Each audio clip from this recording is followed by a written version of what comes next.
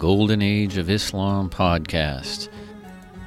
Over the past few episodes, we've been looking at the issue of ethnicity in the Muslim empire, both the rise of the Arab identity as part of Islam and the assertions of cultural pride by other groups, particularly the Persians. We've looked at both sides of this issue, the sort of back and forth, and today we're going to look at probably the most famous classical work on this subject, and one that really came to be definitive. And if you have any suspense about who ended up winning in this battle about identity and ethnicity, this book is entitled The Excellence of the Arabs, or The Superiority of the Arabs. So you kind of get an idea of how this turned out and explains a lot of what we see in culture today. We're going to be looking at a book by a 9th century Baghdad scholar named Ibn Qutaybah. Some of it may make you laugh, some of it may seem strange to you, but this is pretty much going to be the way the issue ends up being decided, at least for that time. So, seeing that this is the position that basically won out in the Abbasid court in the 9th century, at the height of the Golden Age of Islam, it is definitely worth examining this book. So stay with us today as we talk about Ibn Qutaybah and the excellence of the Arabs.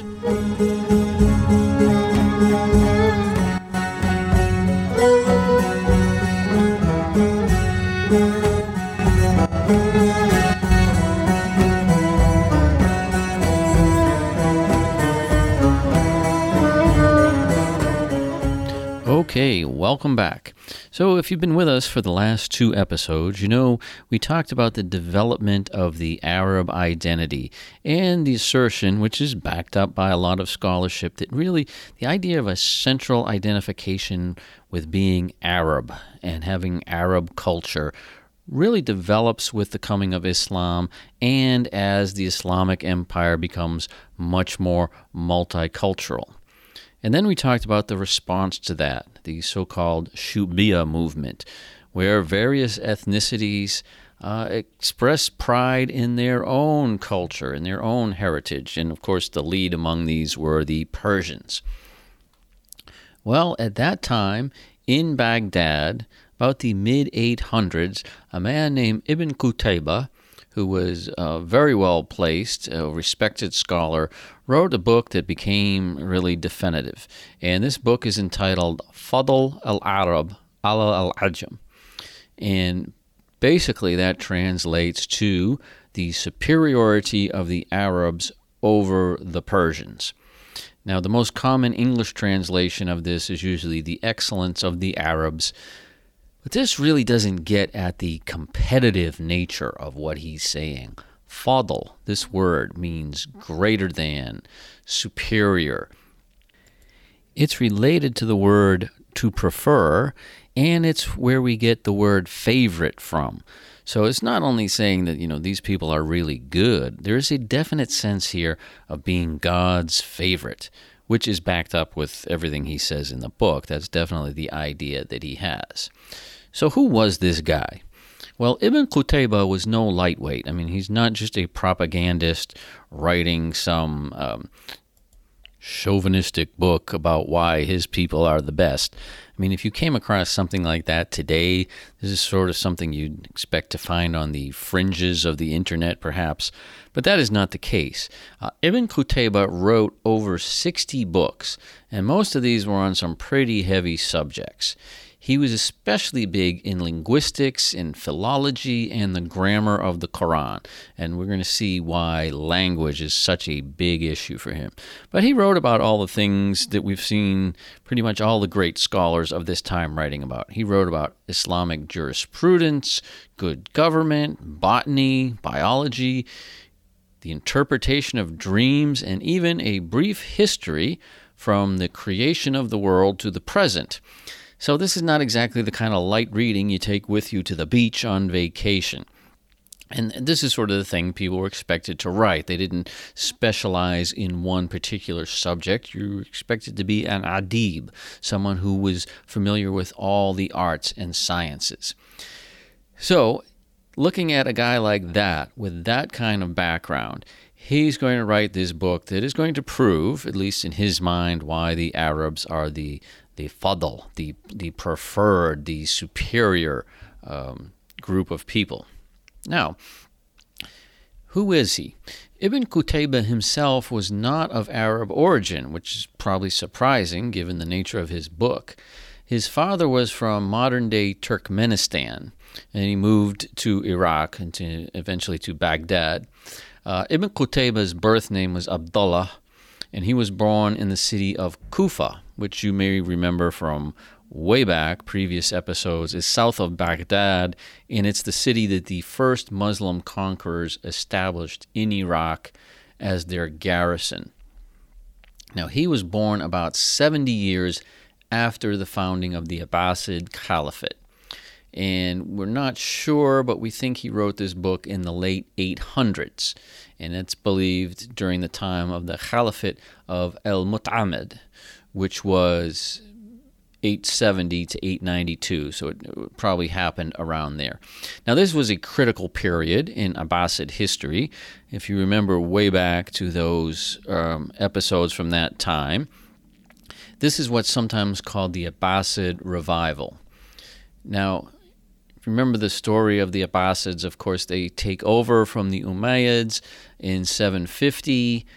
They have a period of very strong caliphs who really make this the most powerful empire on earth. But then after a while, we have the civil wars, and we have a series of very weak caliphs, and we end up with the infamous anarchy at Samarra period. That's when the capital moved to Samarra, and basically the caliphs had become figureheads. During this time, a lot of the former possessions of this empire, places like Egypt, became essentially independent. North Africa was pretty much lost for the rest of history to the Abbasids, and they really lost control of much of the empire. Now, it was about 50 years before this that the caliphs started bringing in Turkish mercenaries as their military arm. Now, you know, I have talked about this point over and over again, that this is really where they start to lose power. And at least the political military power belongs to the Turks. You know, cultural power and the official religious power, of course, still belongs to the Caliphate. So it was about 30 years before Ibn Qutaybah's time that Turkish military officers officially took over positions of power in the government. And so they were basically running things. Of course, they couldn't be the caliphs, but they were pretty much running everything else. Now, we've talked about this so much. I've beaten on this point over and over again. But this really leads to a hollowing out and a weakening of the Abbasid Caliphate. And, of course, there are the rise of rival states by this time. There's Al-Andalus, that's modern-day Spain, and, of course, the Fatimid Shiite Caliphate. And so by this point, the Abbasids are in a fairly weak shape. Well, Al-Mu'tamid and his brother Al-Muwaqqaf are going to try to win back the power of the Caliphate. So we wonder, why doesn't Ibn Qutaybah in this environment where he's writing something obviously to please these now resurgent Arab Abbasid caliphs, why isn't he trashing on the Turks, the ones who have basically muscled in on the power? Well, the first and most obvious reason for that is that he didn't dare do it. It's one thing to be asserting about the legitimacy of Arab culture and the importance of Arabs in history. That's one thing. As we've said, the Turks kind of kept out of that side of the empire. But you definitely don't want to be insulting the guys with all the weapons. And so in his approach, Ibn Qutaybah is going to talk about the greatness of the Arabs, why they're the best, why they are the preferred, even though he's not actually from that origin himself, but the bosses that he is trying to impress are. And he definitely wants to counter the Persians. That is the main target of what he's writing, who were the main ones who had been asserting the greatness of their culture. But other than that, he doesn't want to make a lot of enemies, and so he definitely doesn't want to upset the Turks. And so he even at one point cites a hadith of the Prophet that says, quote, "Leave the Turks alone as long as they leave you alone." Okay, so that's pretty straightforward. So that's one reason he's not going to mess with them. But secondly, and this is a more sort of honest reason, is that what he's writing about here is about culture, cultural superiority, superior behavior and values. Right? What kind of culture is going to be the flavor of the Muslim world? And the Persians are the real challengers in that regard. As we've said, the Abbasids have borrowed a lot from Persia. You can see it in their architecture and their bureaucratic system, but is the Muslim world basically going to be a Persian empire, or are we going to lift up Arab culture? Okay, so that's the important issue that he's dealing with, and the Turks are really not, they're not competitors in that. I mean, at least not at this point. We're not at the point where we're talking about the rise of the Ottoman Empire with a great culture of its own. So in a way, he's kind of making common cause with the Turkish military leader. You guys are the muscle, and the Arabs, we're the culture part of it, and it's these Persians, they're the troublemakers. So it kind of works out very well. Now, as far as other groups go, as we've mentioned way back, you may remember that the power base of the Abbasids, and particularly the branch that comes to rule the empire after Al-Ma'mun's rise. Remember, he was the great caliph we've talked about, and he got his power base from Khorasan, which is in today northeastern Iran, and it relied on them to a great extent.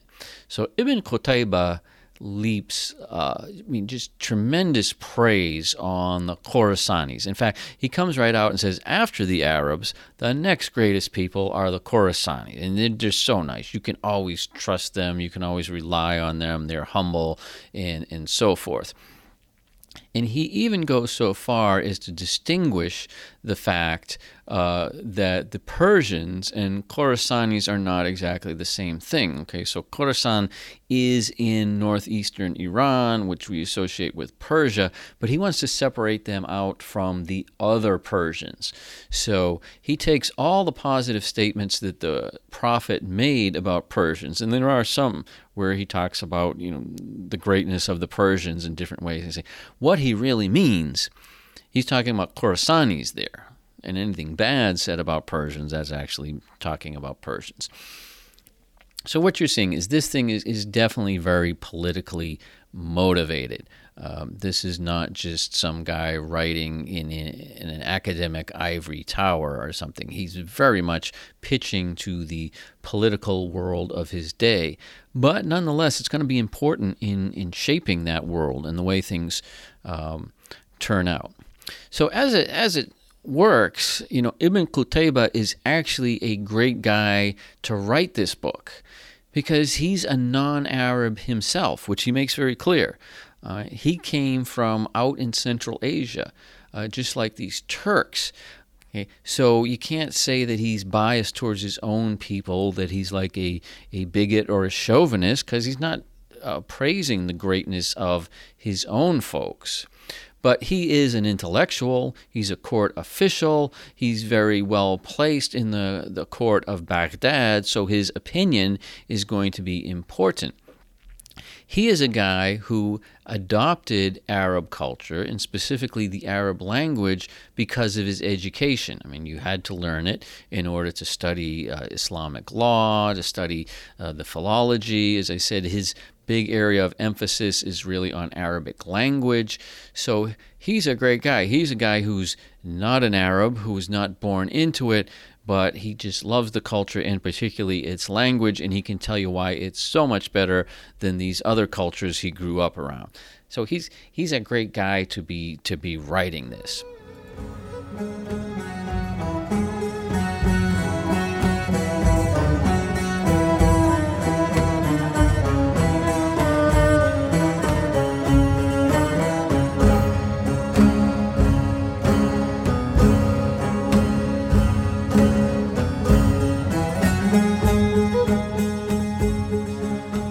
Okay, so let's look at what he's actually going to say here. Ibn Qutayba directs his attacks mostly at the Sha'ubis, and he uses this word. We talked about this word in the previous episode, and that's the label he uses for his opponents. For the most part, he does not call out specific individuals. Sometimes he talks about certain people say, or there are those people who say this. But he talks about the Sha'ubis, and this is important because it's basically calling out anyone who is asserting a non-Arab cultural identity. So it applies to all of them. Of course, he's attacking the Persians straight up. That's who he's really going after. But this could apply to all of them. So we talked about how this came to be seen as a negative term, and today it is very much a negative term. Even Saddam Hussein used it. And the way that he is using it is doing a lot to establish this as a negative term. I mean, he writes so many bad things about the Shubis, nobody would want to be identified as one. At some points, he can be pretty extreme in what he says. At one point, he describes the Shubis, quote, "Their hearts are so full of envy and ill will that they deny the Arabs every virtue and ascribe to them every vice. They slander, lie, and dispute plain facts, very nearly abandoning their faith until only the sword keeps them in line." End quote.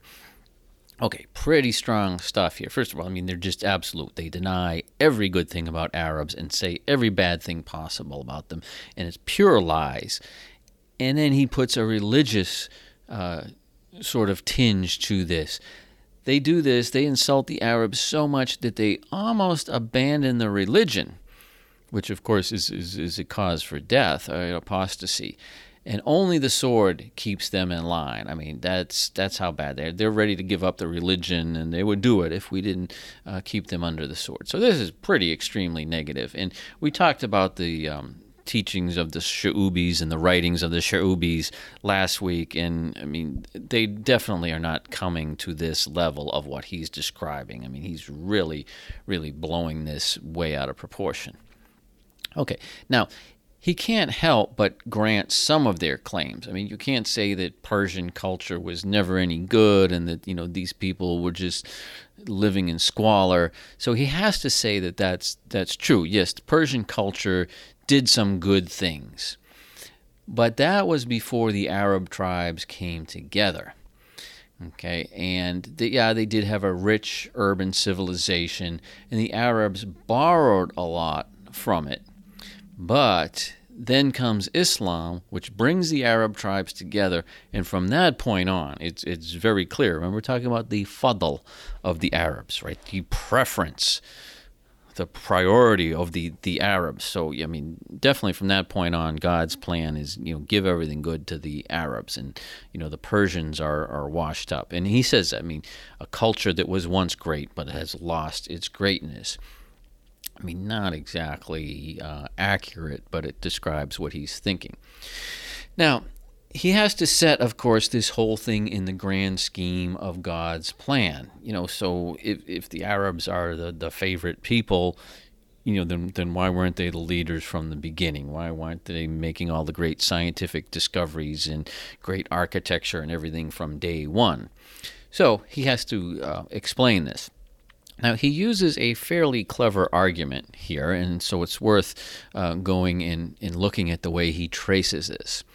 And so this line of reasoning goes back to the beginning, right? When Abraham and his son Ishmael are said to have established the Kaaba in Mecca as the center of true monotheism.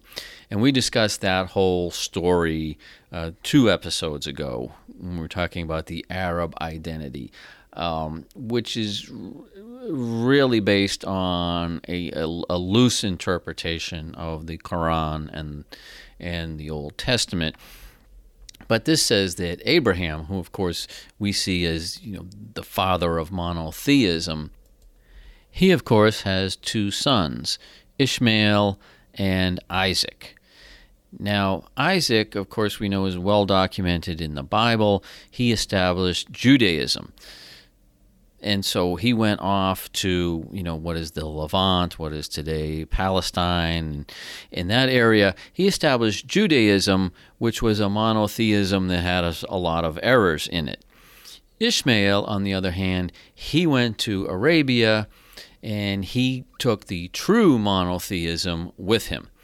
It's not Judaism, right, but it is the true monotheism, basically the way Abraham would have had it. Now, this, of course, is not the interpretation, say, a Jew or most Christians would use, but it works. Okay. Now, Ibn Qutayba goes on to say that the Quraysh tribe, now that, of course, is the tribe of Muhammad and is the tribe from which leadership is derived. Up to this point, all the caliphs have been from the Quraysh. I mean, that was never in any question. I mean, the idea that anyone else would assert that authority was, at least within the Sunni tradition, was not possible.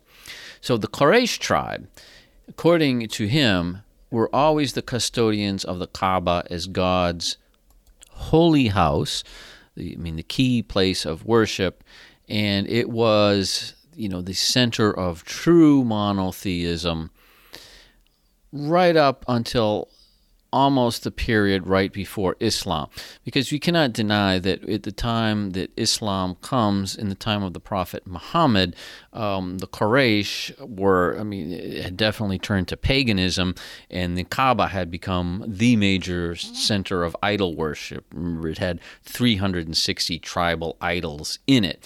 So, you can't say they've preserved it forever, but Ibn Qutayba is going to really push the period for which the true monotheism existed as far as he can and keep this narrative going. Now, we do know from historical records that there were monotheistic Arabs in the period before Islam, some of whom converted to Christianity, but some of them stayed independent. They became these Hanifs, monotheists, but not Jews, not Christians, and of course, up until that point, not Muslims.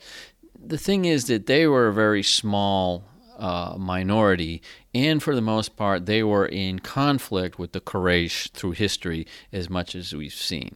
So Ibn Qutayba, and he's not the only one to do this, this is a very popular narrative, is going to use the unknowns here and really stretch this as much as he can to say that, the Quraysh were, just really rock-solid monotheists with the true monotheism, which was much better than Judaism, right up almost to the beginning. Then there's this period where all these pagans come in, and that's when the Prophet Muhammad comes in. Okay, so that's part of his logic. Now, he's on much firmer ground once he gets to the coming of Islam, because now we have, very clear historical records, and he can talk about what happens. And, of course, it fits his agenda very well. Okay. Now, he mentions, by the way, he talks about the coming of Islam, and he says, quote, "when there were no Easterners around," end quote. By Easterners, he means Persians. And he mentions this over and over, that the Persians, they have no prophet. They didn't get a message. They weren't even around when it came in. Right? So at this point, God's favoritism for the Arabs, which, may have been hard to show beforehand, it may have been a little bit shaky trying to claim that it was there. At that point, it comes into full force. From then on, there is no question about this. So he says, quote, "God caused the Arabs to multiply and put an end to dissension among them, supported them with his angels, strengthened them with his power, and then he established them in the land and enabled them to tread on the other nations' necks," end quote. And of course, amongst those other nations are Persians. Now, this is very key, because he says, the Persians did have some power and influence before this. But, and here he says, quote, "then God sent Islam, and the Persian fire died, its ashes scattered to the wind. The Persians were completely torn to pieces and lost their nerve. Hardly any notables survived the coming of Islam." End quote. Now, you know how many great Persian notables we've talked about since the coming of Islam. I mean, people from Ibn Sina and all these great scientists. But he's going to really, really downplay this. So then he says that everything that the Persians once had was given by God to the Arabs, so it now belongs to the Arabs. Well, so this is some pretty strong history that he's using here, but it definitely is supported by the recent history, at least, because the Muslims definitely did conquer Persia, and so obviously what better proof can you have than that? Wow. Okay, so that's basically his version of history here, to show why the Arabs are preferred. Now, he's going to go on to address a very specific claim. This is one we've seen before, and it's in fact where that shubi word comes from. And these are those who claim that in Islam, all people are equal. And there are, of course, numerous verses in the Quran that say that. They say that now one's status is based on how pious you are, how righteous you are, rather than your lineage, right? Rather than your status and your birth. Okay, and that's a very big theme in the Quran, that only God is superior, not individual humans superior over one another. So you really have to do some mental gymnastics to come out with a book like The Superiority of the Arabs. But Ibn Qutayba he's good at doing a lot of gymnastics. Right? He's good with the language, and he has a lot of education, and so he's going to do that. Now, I find in looking at this book and the way he writes, you can usually tell when he's tap dancing because if he has a quote that supports his position, he just throws it out there. He says, like the Quran says, boom. All right, like the Prophet said, boom, and he puts it right out there. When he has something that sounds like it goes against him, like all these statements about people being equal, then he gives a very convoluted explanation for how this saying doesn't mean what it sounds like it means. And he does a lot of that. And so you can kind of tell when he's on stronger on or weaker ground. Now, he says that people who quote those verses about everyone being equal say they have only a superficial understanding. He, of course, has a deeper understanding, and he's going to show it to us. But, I mean, he takes something that sounds pretty straightforward and incontrovertible, and then say, well, no, you have to look at it from a deep understanding. So he goes on then to give a lot of references when the Prophet allegedly refers to some people as chiefs or as noblemen. And, I mean, they're not really strong references in that sense, but he calls somebody the chief of a certain tribe. Well, how can you do that if everybody is equal? That must mean somebody is the leader there. And so, I mean, it's kind of a stretch, but he has to deal with this claim. Then he goes on to make an analogy to the body and how some parts of the body are superior to others. The head is superior to other parts of the body. And, of course, who created the body? God created the body. So why would he create all people to be equal? Okay, with this in mind, then Ibn Qutayba can make the claim right out that, quote, God has decreed that the Quraysh are superior to all his creation, end quote. Wow, so that sounds like it contradicts a lot. Now, this is based on a very loose interpretation of some verses in the Quran. For most of the time when the Quran addresses the Quraysh, it's scolding them, it's telling them to repent and get their act together. Because remember, they were initially, these were the opponents of the Prophet Muhammad, who expelled him from Mecca and caused him to have to leave and then come back and reconquer. And that's what most of the verses are doing. They're addressing these people who are pagans at that time. Okay. So he uses some very, very crooked logic in addressing these passages to explain them. Now, other quotes he's pretty liberal with. He quotes things that support him. So, in fact, he quotes Surat al-Imran. This is verse 110, in which God says, quote, "You are the best community that has ever been brought out among mankind," end quote. And he says that shows the favor of the Arabs. They're the best community that has ever been brought out. But this verse, particularly when you read it in context, is very clearly referring to the Muslim community, the Ummah, of people who are specifically brought together as Muslims, and is comparing them with previous Jewish and Christian communities. It says nothing in there about Arabs or ethnicity. So he's making some very loose interpretations, and he's doing some real cherry picking. Okay, so where he's on more strong ground, and he has, somewhat firmer logic here, is his claim that God likes the Quraysh especially because he chose his prophet from among them. And other groups haven't produced any prophets for a long time. Now, of course, he says the Persians never produced a prophet. Because they are pretty much at the rock bottom of his list of peoples. So they have never produced a prophet. Now, he doesn't point out whether Turks have produced a prophet or not. But he has to say this because, of course, he's referencing the Jews. They had a lot of prophets, but they haven't produced any for a long time. Okay? So he then goes on to note that God established the caliphate and gave it to the Quraysh, which of course is a historical fact that the Quraysh have the caliphate. But he says that God did that and that this is an eternal caliphate that will last until the final judgment. It's not like any other government that rises and falls. Now, we know that that ends up not being true. It doesn't last anywhere close to that, and it's not around today. But we have to remember, at the time that he's writing, he could make that claim. The Abbasid Caliphate was still strong. Of course, he's going to say it's the strongest, government in the world, and that it will last forever.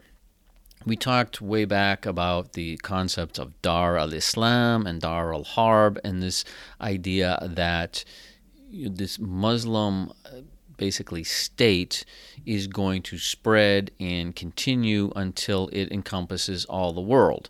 And he's saying, of course, the Quraysh are going to rule it until the end of time. So he's basically following doctrine when he said, look, other kingdoms rose and fall, but the Quraysh, this Arab kingdom, is going to be around forever. Well, what if the Persians don't like this interpretation? What if they look upon it differently? Well, that makes them very bad. They're not just wrong, but they're actually irreligious. He goes on to say, quote, "What proper and devout Muslim who abides by the requirements of his religion would deny the Quraysh precedence and put others on a par with them?" End quote. Even to make them equal, say, okay, all people are equal and the Quraysh are wonderful. No. Proper and devout Muslim would never do that. You see, so if you consider yourself equal to the Quraysh, you're violating God's commands. You're not even a real Muslim. And of course, he's targeting the Persians with that. You have to admit that you're inferior, or you're not only wrong, but you're basically like a pagan. Now, this is some pretty heavy stuff. He's laying it on very strong, but he can get away with that. These people are the rulers, and they have been the rulers since Islam was established, so he can say that and have the backing of the state.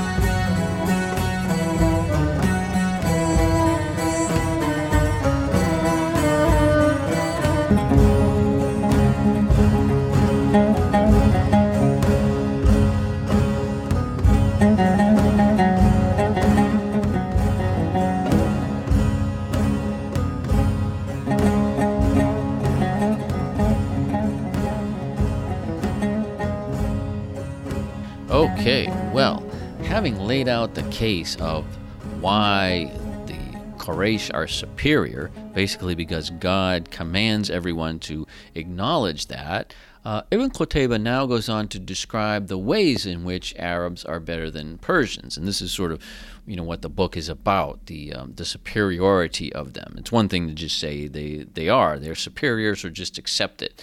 But now he's going to talk about what specifically they are so good at. And this is important because otherwise the book wouldn't really be that important to us if it just said, Arab people are the best.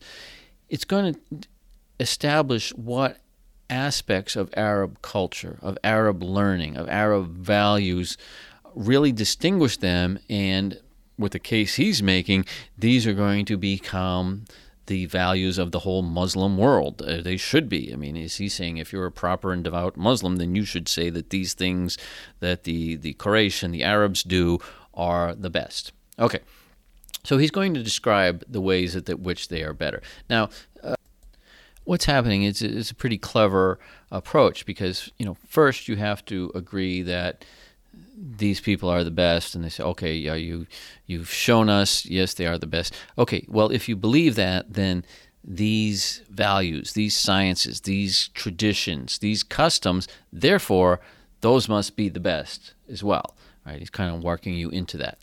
Okay, so through this, Ibn Qutayba is going to dictate what kind of character is considered noble. Now, we've seen already the rise of the Arab identity in previous episodes. He's going to list what skills and values make up that identity. And these are going to end up being venerated. And even today, many of the things we're going to name here are things that are still very respected among the Arabs. Now, what we have to remember is he's in Baghdad. He's writing to a very elite audience. He's not living out with the Bedouin. So he's going to talk about how tough they are, how rugged, their survival skills, and so forth. I mean, the people he's writing through are not doing any of that stuff. So this is kind of like politicians in Washington today talking about how much they love being on the farm, or people who go to fancy Western stores in the mall to buy $500 cowboy boots and cowboy hats, stuff that real cowboys never had, or a Japanese business tycoon venerating the samurai. You find these in every culture. There is the sort of stereotypical, ideal, noble person. Doesn't mean he's talking about things that are actually being practiced at the time he's writing. So Ibn Qutayba is going to take the comments of Shubi writers about the Arabs and turn these into virtues. That's one of the first things he has to do. So, for example, the Persians mock the Arabs for eating lizards and bugs and bloody fur, which apparently is a big thing. I mean, I never really thought about people eating bloody fur, but this is something Ibn Qutayba mentions many, many times. It really bugs them, the fact that people have brought this up. And it is true. Persians, basically as part of their humor and part of their poetry, are talking a lot about Bedouin out there eating lizards and so forth. So he's going to take sort of the Bear Grylls approach to this and say, this shows how tough they are. I mean, of course, they would like to eat fancy foods, but they didn't have the opportunity. Now, you Persians couldn't last a day out there in the desert. You'd all starve. Right? Now, interestingly enough, having made that specific claim and showing that this is because they are tougher, he says, but then, by the way, eating with your hands is actually better than the way the Persians eat. And this quote here is just worth repeating because it's so good. You have to hear this. Okay, here we go. He says, as for the boast that the Easterners eat with knives and forks, it is obvious that using cutlery spoils food and reduces the pleasure of eating it. Apart from those obstinate liars who say the opposite of what they know in their hearts, everyone knows that the best foods are those that you touch with your hand. The palm of your hand was created for this very purpose, for picking up food. It is foolish and strange to think that the hands are unclean when they have been properly washed. Okay, so, we eat bugs and we eat lizards and we eat with our hands because we have to and because we're tough. But, oh, by the way, it's also better. And this is something that Ibn Qutayba does a lot. It's something in argumentation is known as overdetermination, where you give more than one completely sufficient reason for why something is so. And when you do that, typically in most debating, it's seen to weaken an argument. So I say, well, why did they eat like this? Well, they eat like that because they had to, but also it's better. Okay, now beyond this, he cites the Arabs for their courage. He says they fought on foot while the Persians used horses. And this is true. The Persians were famous for their cavalry. The Persians used bows and arrows. The Arabs used swords and sticks. Now you get this. It's macho stuff, right? I'm on a horse and I shoot you from long distance, whereas the Arab is going to meet you face to face and take you on with a stick. Okay, and so he shows this, and I mean, there is a lot of truth to this. I mean, this is the way they fought, and to be a Bedouin, you had to be very tough. So he's bringing up some stuff that they would have a hard time arguing against. And the proof of this, of course, is that you guys once had a great empire, but we conquered you. And as Ibn Qutayba notes, our empire is going to last forever and cover the whole world. And again, there is this overdetermination. We conquered you because God ordained this from the beginning of time, and he likes our people better than you, and that's why we defeated you. Oh, but by the way, we're also tougher than you. We're better fighters. Okay, so I mean, he's giving you more than one reason. All right, so having laid out this case and shown that, I mean, obviously the Arabs are superior, he's going to talk about the sciences and the knowledge of the Arabs that are unique to them. And about half of his time is spent doing that. And here we have two levels, things he talks about, the divine and the mundane. So Arabs are superior in the religious sciences, but they're also better at the other stuff as well. Now, it's worth quoting the introduction to this section as well. Quote, "There are two kinds of knowledge. One is Islamic, a product of Muslim religion and the Arabic language. It includes jurisprudence, grammar, and the study of poetic themes. These fields are particular to the Arabs. Non-Arabs can master them only by learning and parroting. The Arabs alone possess the brilliance and glory of having developed them. The other is age-old knowledge common to all peoples. God has granted the Arabs a share of every field of which I am aware, and in some they alone come to possess unrivaled knowledge." Okay, so interesting here, he's saying that a non-Arab can only get an approximate religious education. And that's, of course, that's what he is. I mean, he's a guy who spent most of his time studying the Arabic language, but he's not an Arab by birth. Now, on the one hand, he is consciously excluding a lot of people who claim to be religious authorities here, and particularly Shiites that he's going after. Remember, at this time, the Fatimid Caliphate is powerful. It's probably the most powerful Muslim state, and these are North African Shiites. Remember, his definition of Arab is much more narrow than what we have today. He's talking about the Bedouin from the Arabian Peninsula. But why is it that non-Arabs can only parrot? Well, this can only be because of language, and that's very important in his whole schema. But what he's saying here is that anyone else is not using their native language. So you can learn a lot about the Arabic language, but you're approaching it from an outsider. And this is why at this time we see such an interest in scholars, linguistic scholars, going to live with the Bedouin to study their grammar. And actually this continues to this day. I point out you hear this argument today, and it's somewhat misleading because the formal language of the Quran is something that anybody has to learn. It's quite different from the Arabic spoken at home. But even at the time he's talking about, there was definitely a colloquial Arabic which was somewhat different than the formal. He's about 200 years after when the Quran is first revealed. So when he's talking about Quranic Arabic being native to Arabs, he is at best talking about a very small proportion around Mecca who spoke the dialect of that area, which becomes Quranic Arabic, and even then it's changed somewhat. So this is somewhat misleading when he's saying the Arabs, and he's talking about all the tribes coming together have the true language. Well, by the standard he's using, it would only be some of them. But it makes sense that this is a great place to start, because if you can't understand the language, then how are you going to understand all the other stuff, all the other writings out there about jurisprudence and about philosophy and theology and all these other things when you don't even have the basics, you don't even have the language?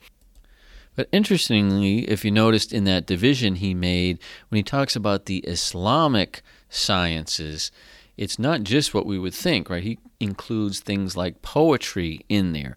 So it's really heavily language-based. Well, what about other things besides language? Well, the first one that Ibn Qutayba lists is horse husbandry. And he says that the Greeks, the Romans, the Indians, and the Persians, they possess only a smattering, which is, quote, barely worth note or considering, end quote.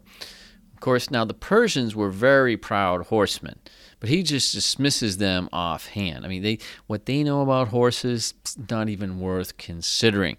The Arabs know far much more. And he doesn't even mention the Central Asian Turks, which is smart because they're probably the greatest horsemen at this time. So his proof here, though, is going to be the same way he analyzes everything, and it's not the same way we would go about it today. He looks at the language to find proof, and then after that he draws his evidence from poetry. Okay, that's not where you would think to go for this. So the fact that the Arabic has so many different words for parts of horses, and I mean any Arabic student will know they have a lot of different words for horse, shows that they must really be into this. Why would you have this unless you really study this? Now, he uses the same logic to talk about why the Arabs are the most knowledgeable about the stars, the clouds, and the winds. Right? The proof is that they have so many different names for these things, and their poetry is full of detailed references to specific constellations or types of clouds and so on. Right? It's logical that the people who live and travel in the desert would need to know these things. I mean, if you're going to navigate in a desert, right, where there's really no roads and signposts, you definitely need to know the stars. You definitely need to be able to follow the clouds to find what little water there is out there. And you definitely need to know a lot about the winds, because the winds can bring sandstorms that will kill you. So these are important things to know. And for example, maritime nations, they're also famous for knowing these kind of things because they need those to navigate at sea. Well, if you live in Persia, of course, you just follow roads to cities, and so they're not as good at this. Okay. So there's a deeper level here, though, and that is all of this stuff is all about nature. And, of course, nature is close to God. And people have always associated the stars with God.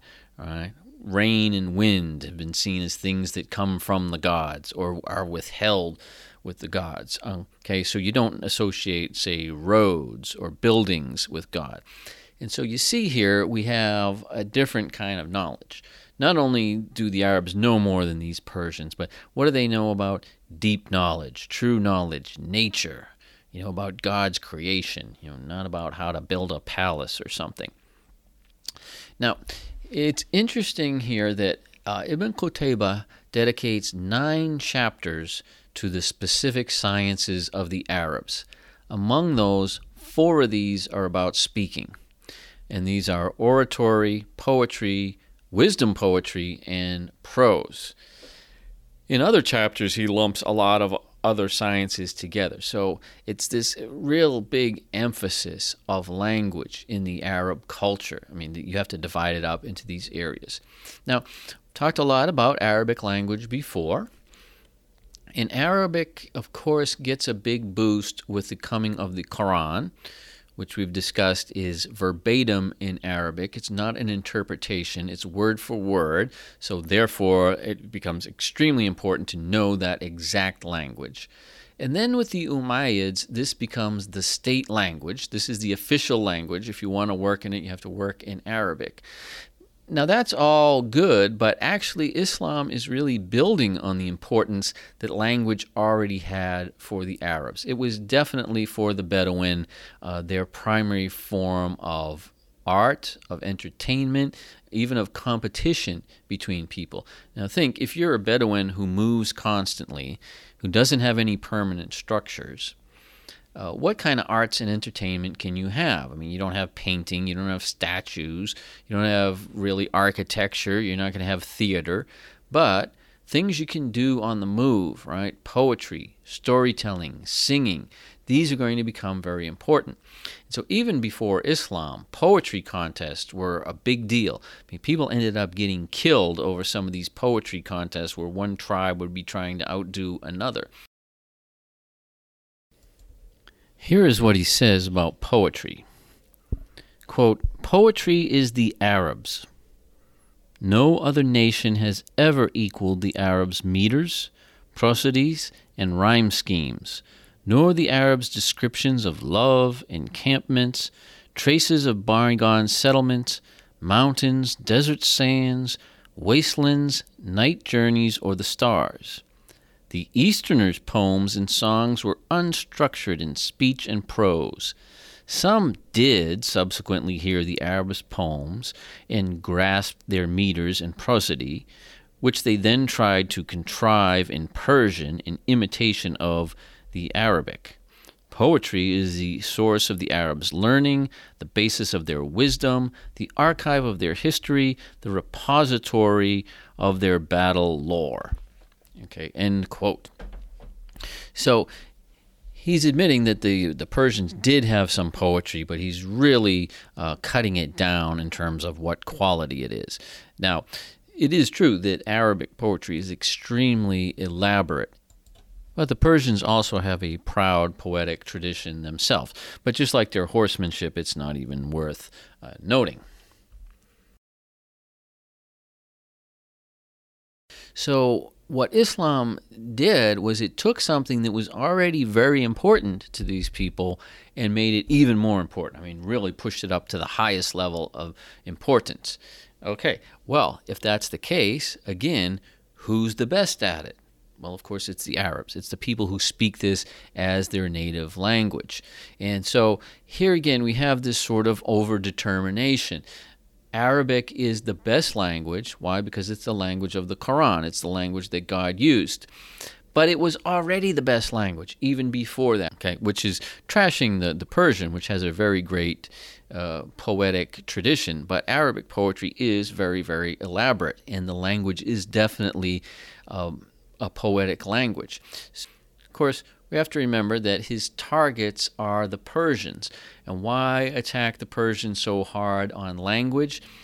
Because they are largely filling the roles of the bureaucrats in the system, and they are largely the intellectuals. We've talked about so many important Persian intellectuals. So these are people who are very good with language. They're very good with the Arabic language, and they have a long tradition with their own language. So they're sort of muscling in on this. If the Turks are taking over the military, the Persians have, to a large extent, taken over the businesses that do with writing.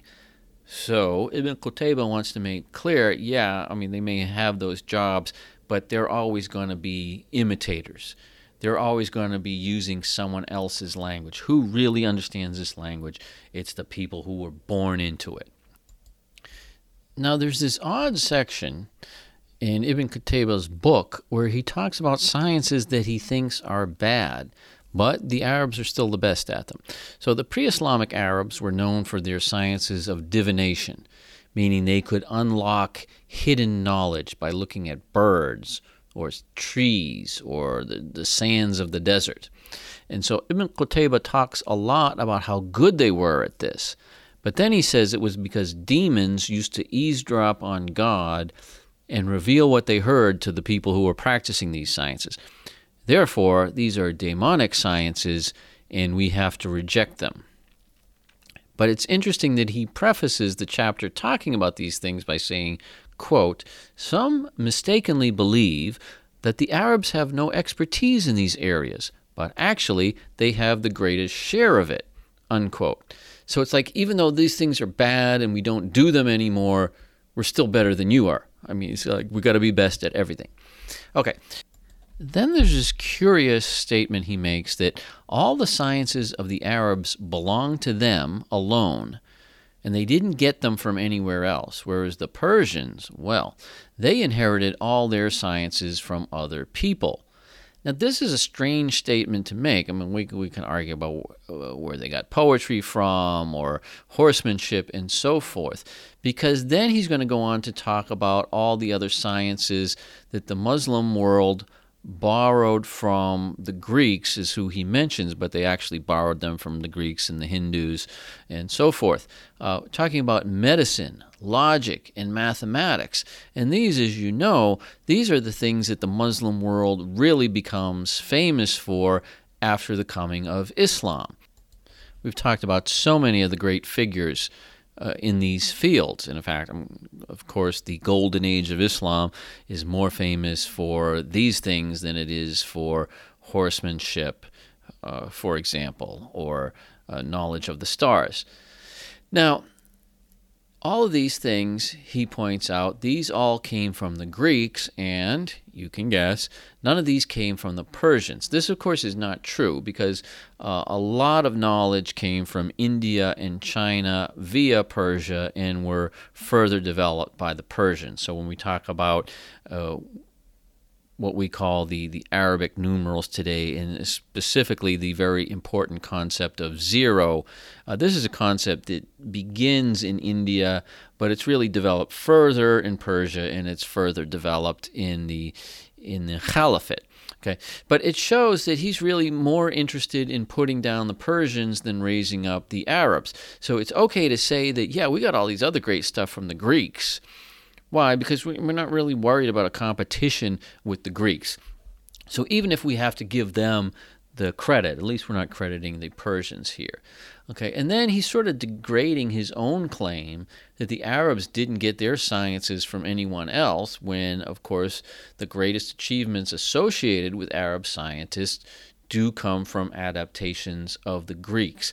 And so we could really get a sense of what he's doing here. He's really far more interested in, making the Persians look really bad and countering them, more so than showing that the Arabs were independent in the area of knowledge.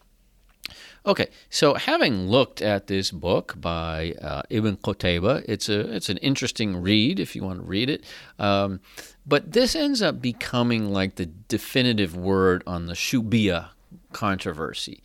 Now, normally we'd expect like a cultural rivalry like this sort of to peter out, and there's no real winners and losers, and both kind of carry on.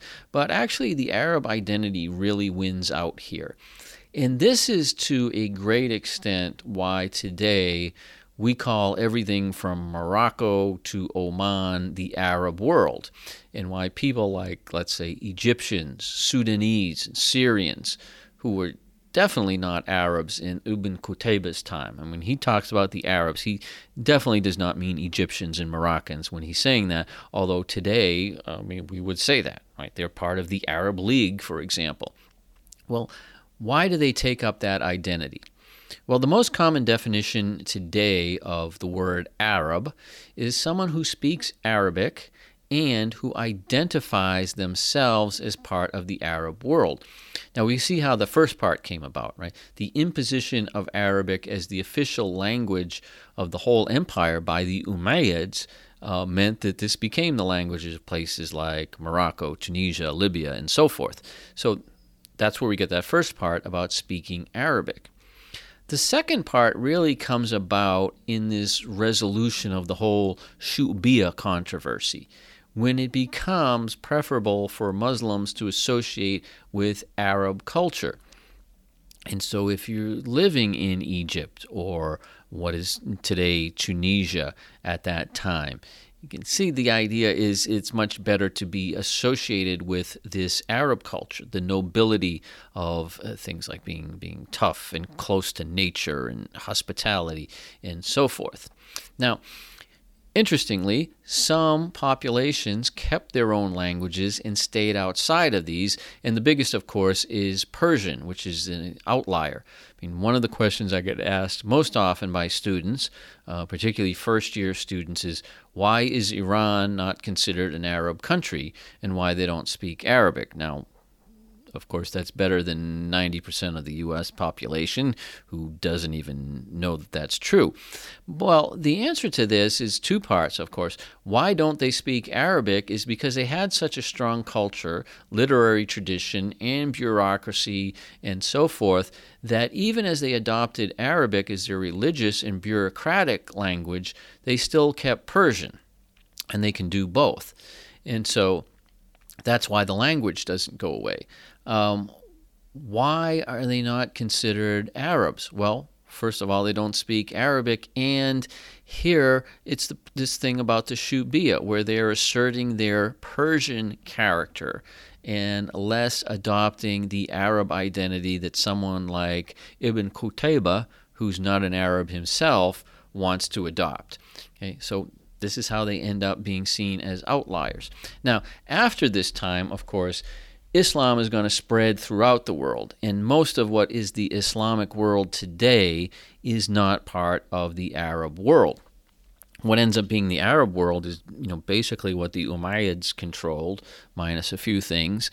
Okay, and so that's why these large countries like Turkey, Indonesia, Pakistan, much of Central Asia and so forth, which are, very highly, 90% or more Muslim, and very definitely a part of the Muslim world, are not considered Arabs. Okay? They don't adopt Arabic as their daily language because they're never really under the empire, and they don't identify with this Arab culture the way the others do. Now, this sounds like really such a silly thing and, perhaps a trivial thing, but the impact in the long term is huge. So this is why we can think of the Arab world is encompassing most of North Africa and, a large chunk of Asia, but not including, say, Kazakhstan, Turkmenistan, Iran, Pakistan, and so forth. Well, it's really set out here. There's no reason why Egyptians and Moroccans would become Arabs and, let's say, Turks and Persians would not. At least at the beginning, neither one of them were Arabs. Well, why is it that some become seen that way and others don't? Well, a lot of it is wrapped up in this Shubiya concept. And so it actually has a huge impact even to this day. Well, that concludes our discussion of ethnicity in Islam. We'd be glad to hear from you on Facebook, on our page, The Golden Age of Islam. If you haven't gone to that page and liked that page and left your comments, please do that. We very much appreciate them. So we hope to see you again next time for that. Again, shukran jazilan. We hope to hear from you, and we'll see you soon. Ma salama.